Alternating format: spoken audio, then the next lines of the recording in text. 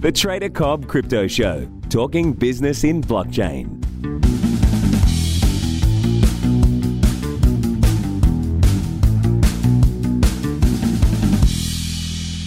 G'day and welcome to the Trader Cobb Crypto Show once again. Another version of the Trader's Journey. Today I'm going to cover, the pre-checklist to my checklist. So, once you've found a trade, what sort of things do you need for a trade to be a trade? But this is going aside from the actual checklist to find a trade. Obviously, I've got 3 trading strategies. For those of you that don't know, 3 trading strategies. They all have checklists of essential factors that must be met and bonus factors that help to build the probability out if you've got a couple of trades that you're trying to pick which one or which ones to go with. But just for those of you who don't know the trading strategies and are trying to work out what constitutes a trade to an investment, well, a trade for me requires at least 2 things.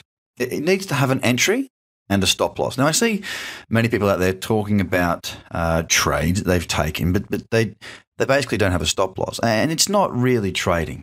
Buying something and hoping it goes up, that's called investing, essentially. Buying it and going, I'll wait until it gets back up to there before I sell it. That's not a great strategy. It's okay for investing if you're looking to be buying solid projects that you believe in long term, but that's not trading to me. You need to have an entry and a stop loss. You need to have a plan as well. So getting into a trade is one thing. Obviously, the entry point is where you enter. The stop loss is where you get out if you think it's going against you. If the reason for entering the trade becomes invalidated, that is where your stop loss should be. So there are 2 things that you must have for it to be a trade. The third thing, as I say, is a plan. Now, are you going to scale out, i.e. take some profit on the way, maybe minimize the risk, or are you going to take a full profit? Are you going to take the entire profit at, say, 2 to 1, 3 to 1, 4 to 1? Or do you feel as though it might be a good time to let this bad boy run and just trail your stop loss to higher lows in an uptrend as they are set? And that way you can look to take advantage of potentially much, much bigger moves. So that's really, really important to understand what a trade actually constitutes for you, and then you can go about how you're going to plan that. Something else that you want to consider is what sort of trader are you trying to be? Are you trying to trade for dollars? Are you trying to trade to increase your Bitcoin stack, for example, or are you trading to increase your Ethereum balance? Now, these are the typical markets you can trade against: dollar tether. You can trade against Bitcoin, obviously, and you can trade against Ethereum. Now, there are some other, platform tokens you can trade against, such as Binance token, that sort of thing. But more or less, most of the volume occurs against the big dogs, the dollar tether, Ethereum, and Bitcoin. So if you're going to be trading Ethereum, for example, and this has come through Twitter, a question's come in about building their Ethereum stack for long-term investments. If you're looking to build your Ethereum stack, I think that trading against Ethereum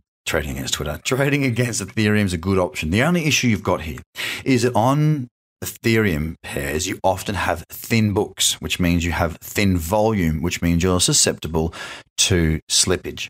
Okay, so you might not get a full fill, or you might get filled at a different price. This is more common. Not as common when you're trading against Bitcoin or you're trading against the dollar or dollar tether, because there's a lot more volume going on. Now, if you do decide that you want to trade to increase your Ethereum stack, it doesn't really matter where the money comes from. If you're trading to build your US dollar tether, well, send that dollar tether over and buy Ethereum. If you're trading against Bitcoin and you get a good profit and you bank it in Bitcoin, send that Bitcoin across, or transfer that for Ethereum. It doesn't necessarily mean you have to trade against that one pair consistently. You've just got to work out what you do with your profits and where you move them to. So that's another thing to consider, what you're going to do and what you're trading for. Are you trading to build a portfolio, or are you trading to basically to pay your bills, I suppose? Now, ideally, if you're a full-time trader, it's a nice position to be in where you can actually pay your bills and you can keep money aside for investing and building that portfolio. But this is something that needs to be considered. Second to that is, what is the plan beyond that? Okay. Are you going to reward yourself?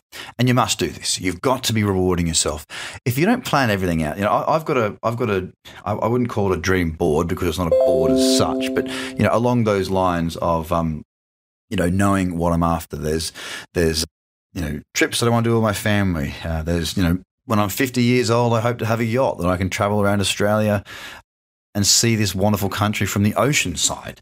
There's a lot of different things at different parts of my life. Now, these goals are tied back to my day-to-day actions to keep me focused.